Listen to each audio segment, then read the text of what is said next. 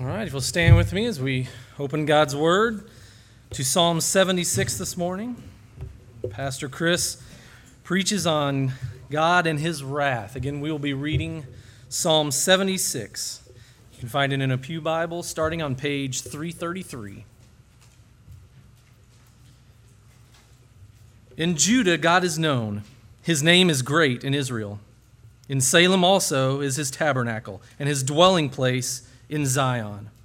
There He broke the arrows of the bow, the shield, and the sword of battle.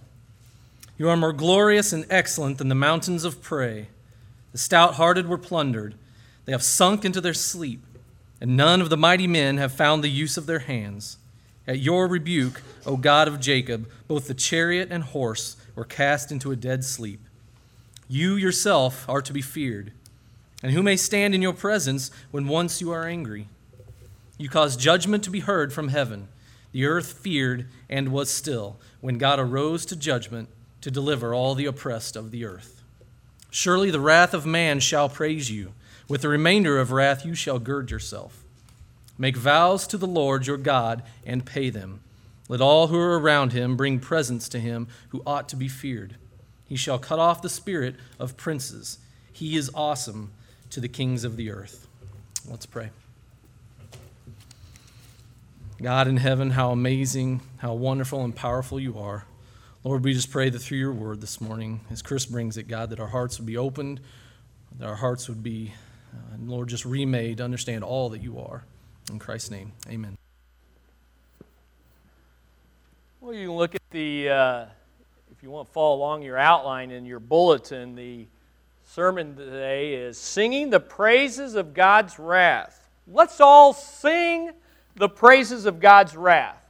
Now that just kind of sounds crazy, doesn't it? It certainly is not politically correct, and it somewhat even sounds like it may not be theologically correct. But if you've joined with our church this summer in reading through the Psalms, then you've already encountered many times when the Psalms, especially David, the man after God's own heart, is singing the praises of God's wrath. And I don't know about you, but when I read that, I'm like, what's up with that? And it's not just singing the praises of God's wrath. If you follow closely, they're even praying for God's wrath to be poured out on sinners. Now, here's just a sample of some of the ways David and others praised and prayed for the pouring out of God's wrath on the wicked. We've already read some of these if you've been reading with us. Psalm 10:15, break the arm of the wicked and the evil man. Psalm 58, break their teeth in their mouth, O God. Break out the fangs of the young lions. Let them be like a snail which melts away as it goes. You know, you ever poured salt on snails? And then it says, like a stillborn child, that they may never see the sun. It goes on in Psalm 58, the righteous shall rejoice when he sees the vengeance. He shall wash his feet in the blood of the wicked. That's in the Bible. They're singing it. Pour out, Psalm 69, pour out your indignation upon them and let your wrathful anger take hold of them. Add iniquity to their iniquity and let them not come into your righteousness. Let them be blotted out of the book of the living and not be written with the righteous. Now, here's what you got to keep in mind as you read through those kind of passages, and there's many, many more. Not a whole lot, but enough to grab your attention. Here's what you got to understand. These are not just the prayers of one individual who had a really bad day and got really angry. These are actual songs for the whole congregation of Israel that they might sing together as they come to the temple to worship, just as we have gathered to worship this morning. They might be a special solo sung before the gathered congregation. Now step back and bring that into our day. Can you imagine our wonderful praise team, which we have outstanding praise team. Todd does a great job, great individuals. They do a great job. Can you imagine? They do a great job, right? Amen, amen. Can you imagine them getting up here and leading us in a rousing chorus like this? Break their arms, crush their heads, wipe them out, O God. Wipe them out, O God. Wipe them out, O God. Repeat 10 times because it's a chorus. Can you imagine that? Can you imagine that? Go low, go high, wipe them out. Or can you imagine Terry getting up here and doing a solo, a special song whose main message is Psalm 76:10, verse 10. Look at verse 10 in your Bibles. Surely the wrath of man shall praise you. With the remainder of wrath you shall clothe yourself. Now, I don't know about you, but it doesn't quite communicate the warm fuzzies we've come to expect from praise music, does it?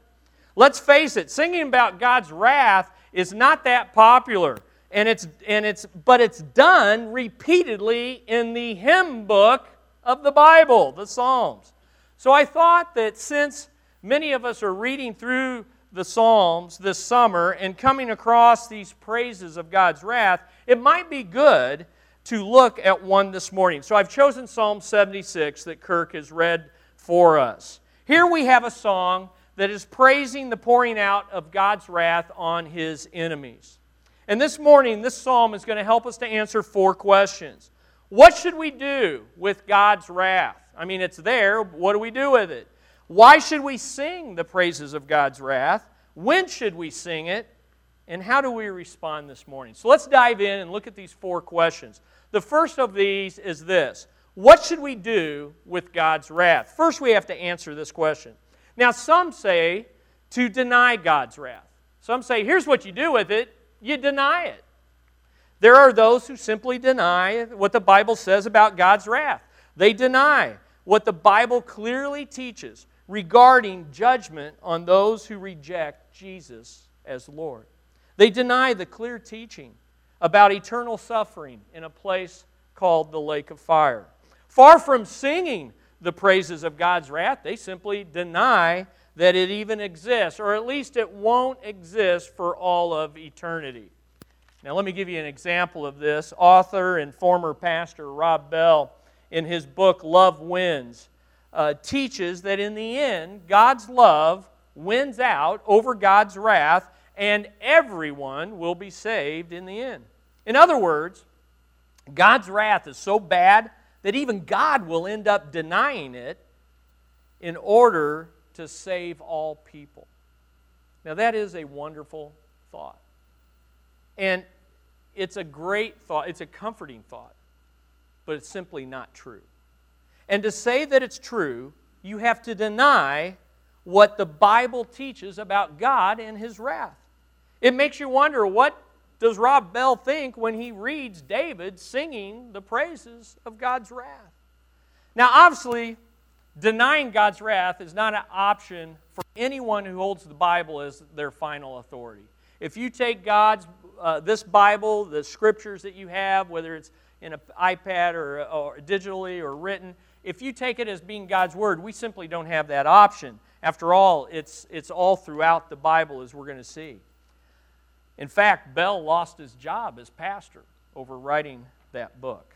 So rather than denying truth, others prefer to replace it. Rather, what do you do with God's wrath? They would say, well, don't deny it. They would just say, replace God's wrath with God's love. Now, this is becoming an increasingly popular option when dealing with the subject of God's wrath. This replacement process takes place in a couple of ways. And you and I may find ourselves doing this. Sometimes we replace God's wrath with God's love because we think God's wrath was for the Old Testament and God's love is for the New Testament. So we don't deny God's wrath. We just say that was for those guys in the Old Testament. The Old Testament is a God of wrath and condemnation. But the New Testament is Jesus, a God of love and compassion. Now, this is a very popular mistaken notion. And if you find yourself thinking that way, and it is easy to do that, then let me challenge you to spend more time reading both the Old Testament and the New Testament. Why do I say that? Because if you would just begin in the first book of the Bible, you can't help but come to chapter 3 chapters in, and you find the God of the Old Testament a God of mercy and compassion. When Adam and Eve sinned, what does He do? Yes, as we'll see in a moment, he judges. There's curses, there's consequences, there's wrath.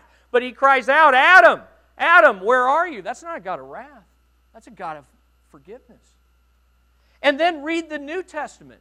And you can't help but read the first 4 books of the New Testament, and they're called the Gospels, the good news. And yet, ironically, in the good news, Jesus himself spoke of hell more than he did heaven. So this notion that the God of the Old Testament is all wrath and not love is dispelled. And this notion that Jesus and the God of the New Testament is all love and no wrath. I mean, just read his disciples, John, Peter, Paul, write of eternal wrath with fearful and powerful language. The same Jesus who spoke of hell more than heaven is the same Jesus in the book of Revelation who will come in a blood-soaked robe to execute God's wrath on the earth. So we simply cannot replace it. Now, a second way we replace God's wrath with God's love is by leaving God's wrath out of our sharing of the gospel to make it more appealing to the unsaved and the unchurched. The world doesn't mind a loving Jesus. Have you figured this out? The world doesn't mind a loving Jesus, a nice teacher. Set him on the shelf there with Buddha and Muhammad and any other good nice religious guy, and people are fine with that. The only problem is Jesus isn't that way. In other words, people, they can accept a Jesus who accepts everyone and allows people to remain in their sin. They're okay with that. But that's not the Jesus who walked this earth. That's not the Jesus whose words are recorded in the Bible. The Jesus of the Bible did not replace wrath with love to reach people. Jesus was full of grace and what? Truth. The Jesus of the gospel spoke more about hell, as I've already said, than heaven. Just think about the woman who was caught in the very act of adultery. Jesus extended tremendous forgiveness, compassion, and love. But what else did he say? Go and sin no more. Why? Because there is consequences, there is wrath, there is judgment, there is forgiveness, there is love. We can't replace it. Now, far from singing the praises of God's wrath, some denominations are replacing God's wrath with God's love by rewriting the songs in their hymnals. A couple of years ago, the Presbyterian Church USA pulled the popular contemporary hymn, In Christ Alone. We sing that here. We'll sing it today. In Christ Alone, from the latest edition of their hymnal, because the composers refused to grant permission to alter a phrase in the song that refers to God's wrath. Now, here's the controversial line from the song's second verse. It reads this: Till on that cross, as Jesus died, the wrath of God was satisfied. And some would prefer to replace that with this line: Till on that cross, as Jesus died, the love of God was magnified. Now, the authors rightly refused to grant permission to change and replace God's wrath with God's love. And here's what they said. They wanted the song to communicate the whole gospel, and in their view, changing the line would compromise the message. And indeed it would. Because the cross did magnify God's love. But in magnifying God's love, it was because it was satisfying God's wrath. That's the love. Without the wrath, the love is syrupy, sentimentally, Hallmark card greeting meaninglessness. Now, this isn't about bashing one denomination over another, because in fairness to the Presbyterian Church, the hymn committee actually found it changed in a Baptist hymnal. So this isn't about any one denomination. This is about trying to replace God's wrath with God's love. The hymn committee ultimately decided on a vote of 9-6 to drop the song from the upcoming Glory to God hymnal. How ironic is that? Rather than keep the line about God's wrath. And here's what the committee said. The song has been removed from our contents list with deep regret over losing its otherwise poignant and powerful witness. We felt that the hymn as written would do a disservice to the educational mission of the hymnal by perpetuating the view that the cross is primarily about God's need to satisfy God's wrath. Yeah, it breaks my heart to think someone would think that the cross isn't about that. Beloved, the cross is exactly about that. God satisfying God's wrath because of love for sinners. He poured that wrath on His own Son. And if you remove that wrath, then you have no love. Now, many take a third option.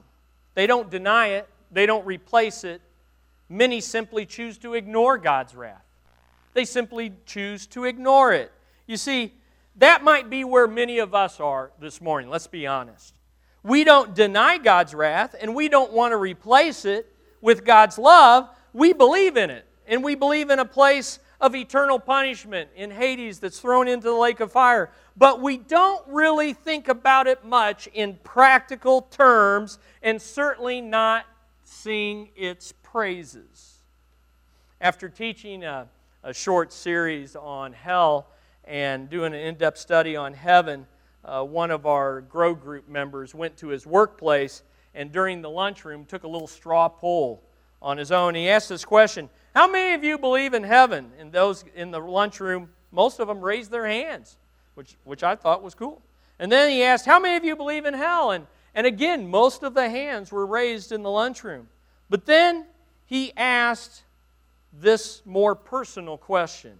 How many of you think you know someone who is in hell? And nobody raised their hand. Why? Because we simply prefer to ignore or avoid God's wrath, even when we believe in it. Now, if you are reading your Bible, and especially if you're reading through the Psalms, you know we simply can't ignore God's wrath. It's mentioned too many times. So what do? What do the Psalms teach us to do? Well, here's what you do with God's wrath according to the Psalms. The Psalms teach us to praise God's wrath. Not just praise it, but sing it. Look again at the heading of Psalm 76. Sometimes we forget to read the headings of the Psalms. Notice what it says. To the chief musician on stringed instruments, a psalm of Asaph. And then it says again, a song. Psalm means song, and so he's saying 2 times, this is a song. This is a song. Put the instruments that you play. This is a praise song. Now, who is Asaph? Asaph and his family were chosen by David to be songwriters and music leaders for Israel. And in 1 Chronicles chapter 25, if you read about them, you'll see that the Holy Spirit inspired these songwriters. He directed these song leaders. So literally what we have in Psalm 76 is the very words of God Himself. And therefore we can't deny them. We can't replace them. We certainly should not ignore them. Rather, we are told to sing their praises. But that begs a question, doesn't it? Why? Why in the world would you sing? Okay, we see God tells us to. We see these guys did it in the old, but why? Why do we do it? Well, if you look in your bulletin, you have about 200 inserts in there, but if you look towards the back, you've got 36 scriptural reasons why we should sing the praises of God's song. Now, I opted for the shorter message. Hear an amen. Opted for the shorter message, and we're just going to look at Psalm 76. And when you look at, but it was because I read this psalm in my own devotions, and I saw this about God's wrath, and it grabbed me, and it started me thinking, why should we praise God's wrath? And by the end, I came up with 36. Maybe you can have more. You share them with me. But in Psalm 76, it's a psalm that's divided 3 verses 4 times. And each of the 3 verses will give us one reason. So let's look at 4 reasons why we should sing the praises of God's wrath. First of all, in verses 1 through 3, we see this. Because God's wrath makes God known in both salvation and judgment. We should sing the praises of God's wrath because it makes God known in both salvation and judgment. Look again at verse 1. In Judah, God is what? Known. His name is great in Israel. And Salem also his tabernacle, and his dwelling place in Zion. There he broke the arrows of the bow, the shield, and the sword of battle. Selah. Pause.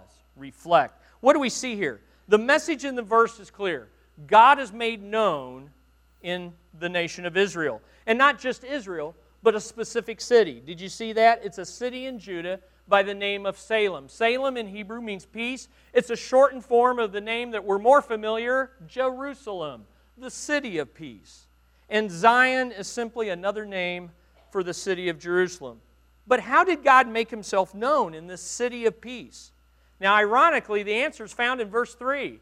Ironically, God made himself known in the city of peace by breaking the arrows of the bow, the shield, and the sword of battle. Do you see the irony there? God made himself known in the city of peace by declaring war and pouring out his wrath on the enemies of his people. It's a great concept. Peace through strength. Many believe this refers to the time of Israel's history when God poured out his wrath on the armies of the Assyrians as they surrounded Jerusalem in the time of Hezekiah and the prophet Isaiah. If you want to read about it, you can read it in 2 Kings 19 and Isaiah 37. What I want you to see right now, though, is the reason God's people are singing the praises of God's wrath is because God makes himself known in both saving his people and judging his enemies. And notice he says, Selah. That is probably a musical term referring to, as the instruments play, pause and reflect. Now, what should we reflect on? God saves through wrath. You eliminate wrath, you eliminate salvation. God saves through wrath. Let me give you a couple biblical illustrations of that. In the Garden of Eden, after Adam and Eve sinned, what did God do? What did God do? Well, he judged them. He cursed them. He cursed the serpent, he cursed the woman, he cursed the man, and he cursed all of the earth. He poured out his wrath. And yet in the midst of that wrath, what did God say? Genesis 3:15, he said, and yet there's coming a Redeemer. And the serpent will strike his heel, but this Redeemer will crush the head of the serpent, and there will be salvation. God made himself known to them both in his promise of salvation and in his judgment of their sin. What about the 10 plagues and the parting of the Red Sea? This is a great reminder of this truth. Think about what happened. In the midst of the 10 plagues, he poured out his wrath on unbelieving Egyptians in those 10 plagues. But in the midst of that pouring out of the plagues, he showed mercy and redeemed and delivered his people through those plagues into salvation. And then what happened when Pharaoh changed his mind and started chasing down the fleeing Israelites in his mighty chariots? The Lord parted the Red Sea to save who? To save his people. And yet those same waves that saved his people were then brought down and his wrath was poured out on the chariots. And then you know what? You won't see this in Charlton Heston's version.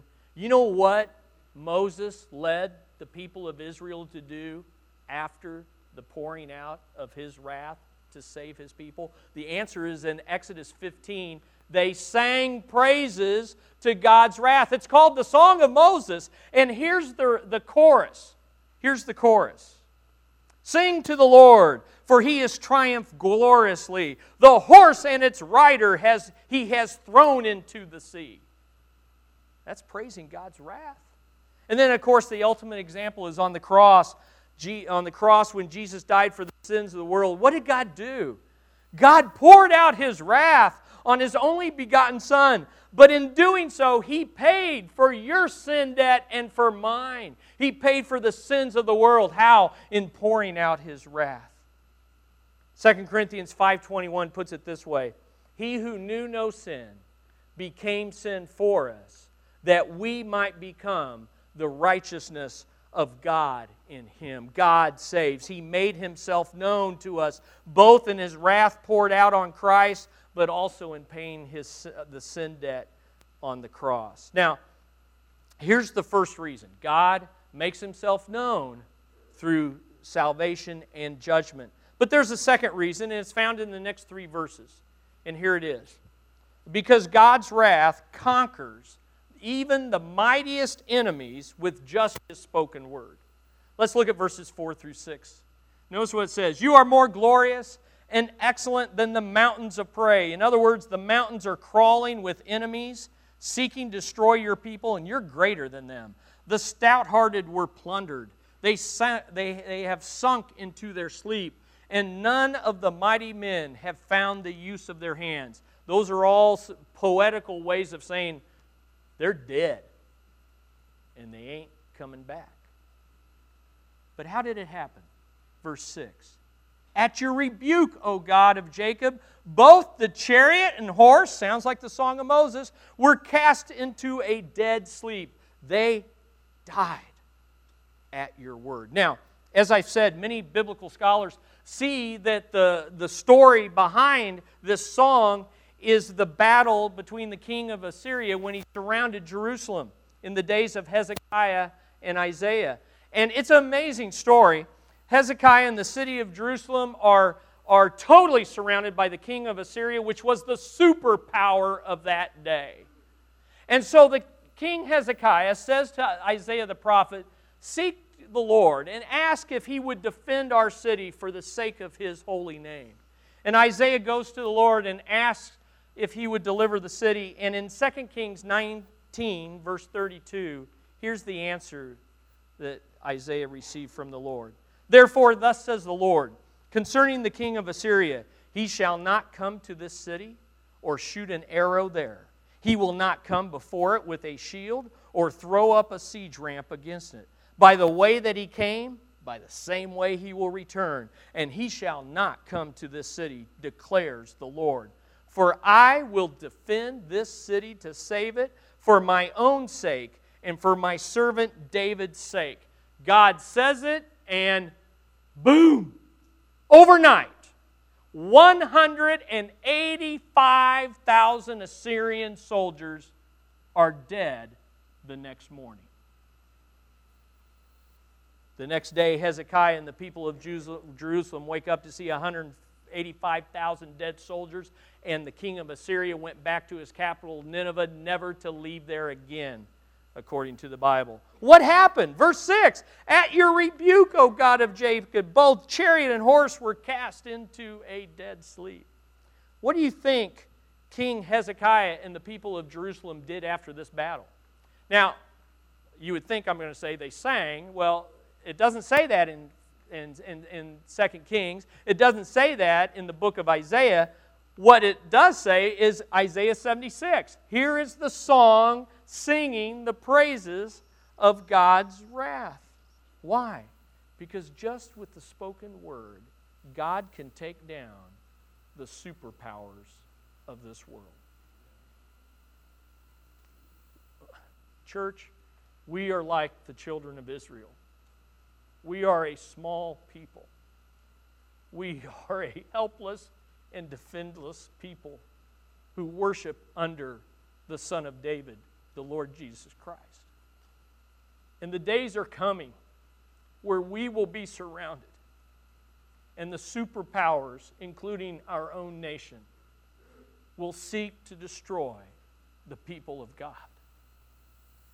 And we will sing the praises of God's wrath because simply with his spoken word, he will take down the greatest nations and the greatest powers that are assembled against him, his people, and his holy name. You say, when will that happen? Revelation 19.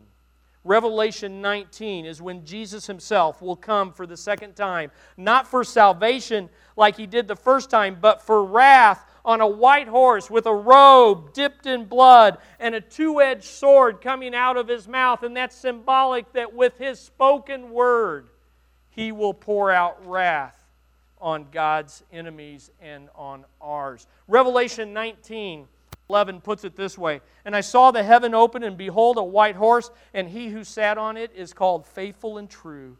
And in righteousness he judges and wages war. His eyes are a flame of fire, and on his head are many diadems. He has a name written on him which no one knows except himself, because he answers to no one. He is clothed with a robe dipped in blood, and his name is called the Word of God. And the armies which are in heaven, clothed in fine linen," that's us, "white and clean, were following him on white horses, and from his mouth comes a sharp sword, so that with it he may strike down the nations, and he will rule them with a rod of iron, and he treads the winepress of the fierce wrath of God the Almighty. And on his robe and on his thigh he has a name written, King of Kings and Lord of Lords." Now, most of us are familiar with Romans 1:16, right? The gospel, "I am not ashamed of the gospel, for it is the power of God unto salvation." And that is true. But we cannot forget, and we should praise that same gospel is the power of God, not just to salvation, but to judgment. And one day, those who reject that message of salvation will suffer the consequences of God's wrath with that same spoken word. On that day, one day, all who oppose God and His people will be conquered and judged. Our daily prayer, which we just sang, "Your kingdom come, your will be done, on earth as it is in heaven," will be answered on that day. And we will sing the praises of God's wrath and the victory of the Lamb who was slain, the King of Kings and the Lord of Lords. Now, why should we sing the praises of God's wrath? There's a third reason. It's found in verses 7 through 9. And it's this: because God's wrath will cause all the earth to fear Him. God's wrath will cause all the earth to fear Him. Look at verses 7 through 9. "You yourself are to be feared. And who may stand in your presence when once you are angry? You caused judgment to be heard from heaven. The earth feared and was still, when God arose to judgment to deliver all the oppressed of the earth." Selah. Pause. Reflect. Now, what's the greatest foolishness of those who rebel God? It's really simple. They do not fear God. They don't fear God. What is the greatest wisdom of those who submit to God? It is this, that they fear God. As we've been doing our reading, we read Psalm 36, and I couldn't help but be struck by Psalm 36, verses 1 through 3. Listen, "An evil man is rebellious to the core. He does not fear God, for he is too proud to recognize and give up his sin. The word he speaks are sinful and deceitful. He does not care about doing what is wise and right." Wow. Why do we sing the praises of God's wrath? Because God's wrath poured out from heaven will finally silence the lips of those who scoff at God's greatness. Because God's wrath poured out from heaven will finally cause the eyes of the blind to see God in all His glory, and they will cry out for the rocks to fall and hide them from the shining glory of God. We praise God's wrath because when it's poured out from heaven, it will finally cause the knees of those who are too proud to bow to finally bend the knee and confess that name, the name of Jesus, is the name above all names. Jesus is Lord. And that should cause us to praise. So here's the fourth reason. It's in the last three verses. It's really in verses 10 and 12. Let's look at it. And it's this: because God's wrath will cause man's wrath to praise Him. Now think on that one. This is the verse that got me exploring this.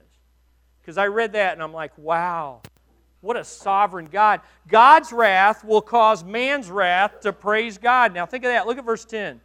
"Surely the wrath of man shall praise you. With the remainder of wrath you shall gird yourself." Now, this started me on the exploration of the praise of God's wrath. Came up with 8 reasons, and it became 36. I just want to hit 2. First thing I want you to see Look at the sovereignty of God's wrath in that verse. God's wrath is greater than the wrath of man. He simply wears it like a garment. You know, I put a shirt on and I take it off. Psh, throw it in the trash. Throw it in the dirty clothes. All of this waving the fist against God, God says, I can wear that like a garment. I can wear that like a shirt, and I can take it off like a pair of pants. Think about the scale of God's wrath. All the nations. Think of the power of World War II. Think of the potential of a nuclear war in a World War III. And all that rage and all that anger, God can wear it like an old shirt. Think of the significance of God's wrath in this verse. God will use the wrath of man to reflect His glory and the greatness of His own wrath. That's just amazing to me. I don't know how that works. I don't really understand fully what that means. I just know it means God is awesome. And we're not.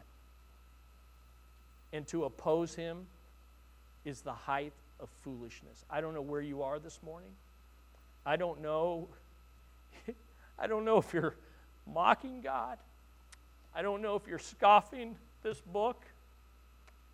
I don't know if you're creating a God in your own image and replacing His wrath with a figment of His love. I don't know where you are this morning.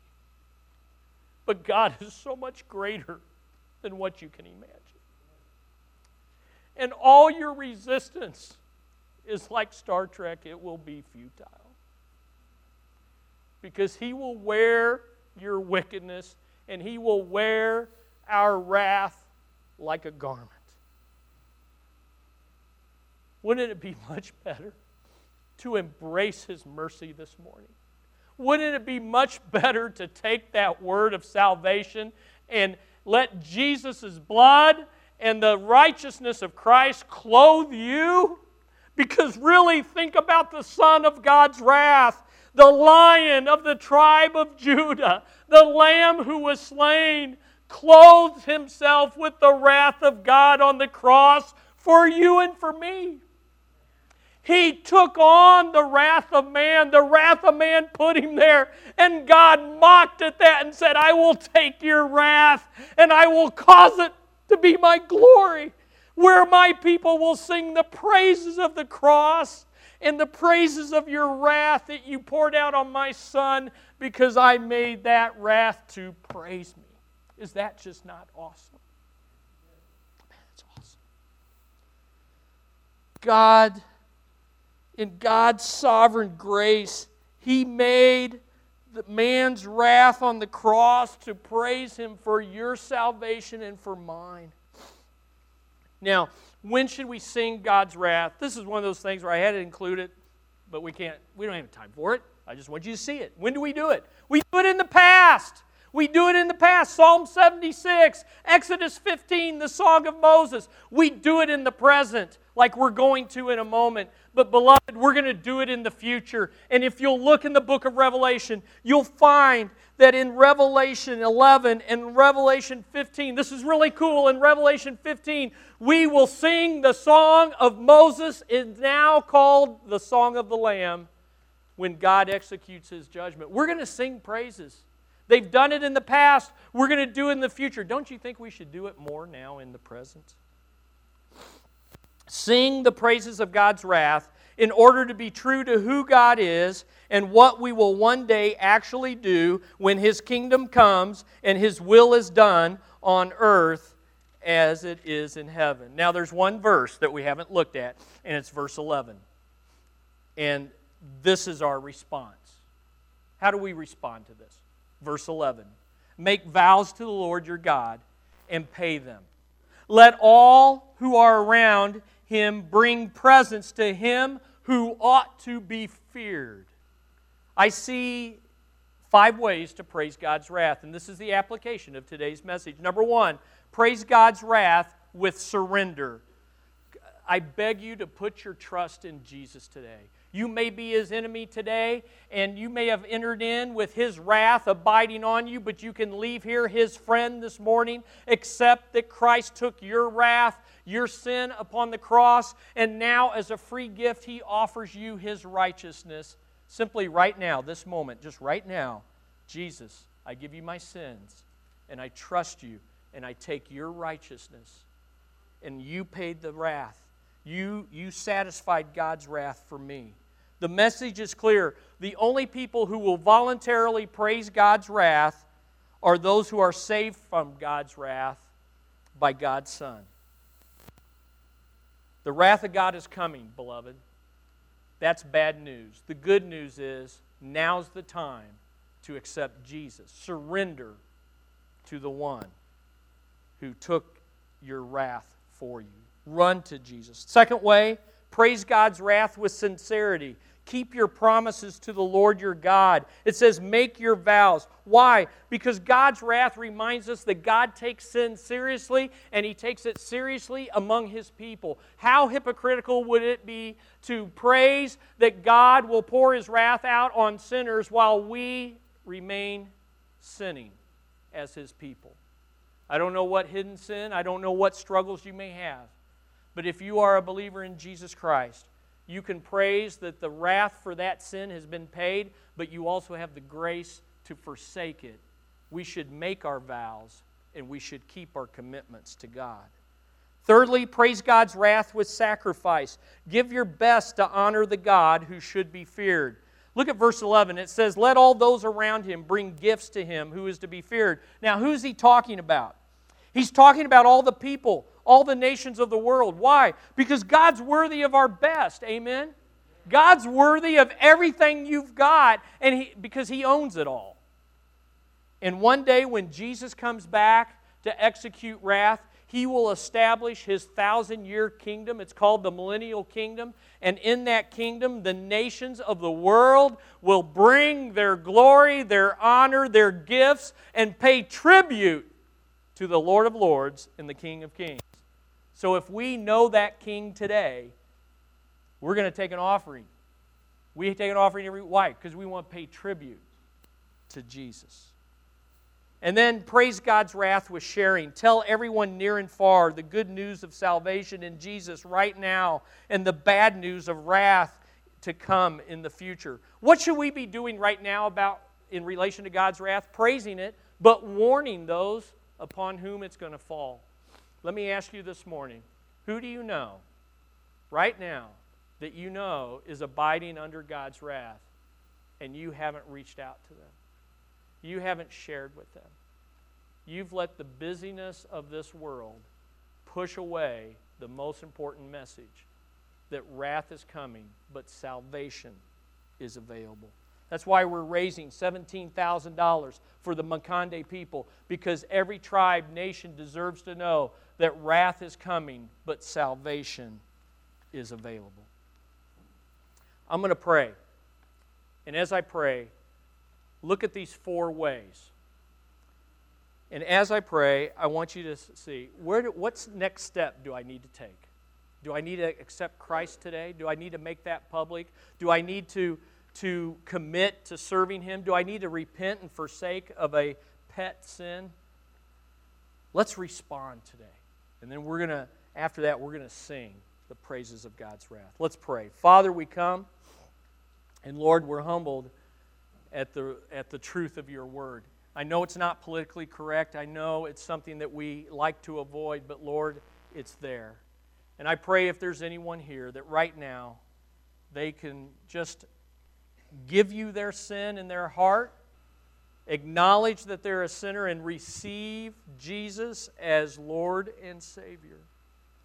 For those of us that know Him, may we pay you tribute. May we right now give you all that we are, all our past, all our present, all our future. And Father, may we commit right now to pray for that one person, 2 people, 3 people, people all around us that need to hear you. They need to know the whole gospel, that you magnify your love by satisfying your wrath in Christ. Father, we pray in Jesus' name. Amen. Let's all stand. I want to end this sermon doing the very thing that that it's entitled to do. Let's sing in Christ alone as it was originally written. And we come to that line that says, till on that cross as Jesus died, the wrath of God was satisfied. I want you to belt that out with gratitude and praise. Amen? All right, let's sing.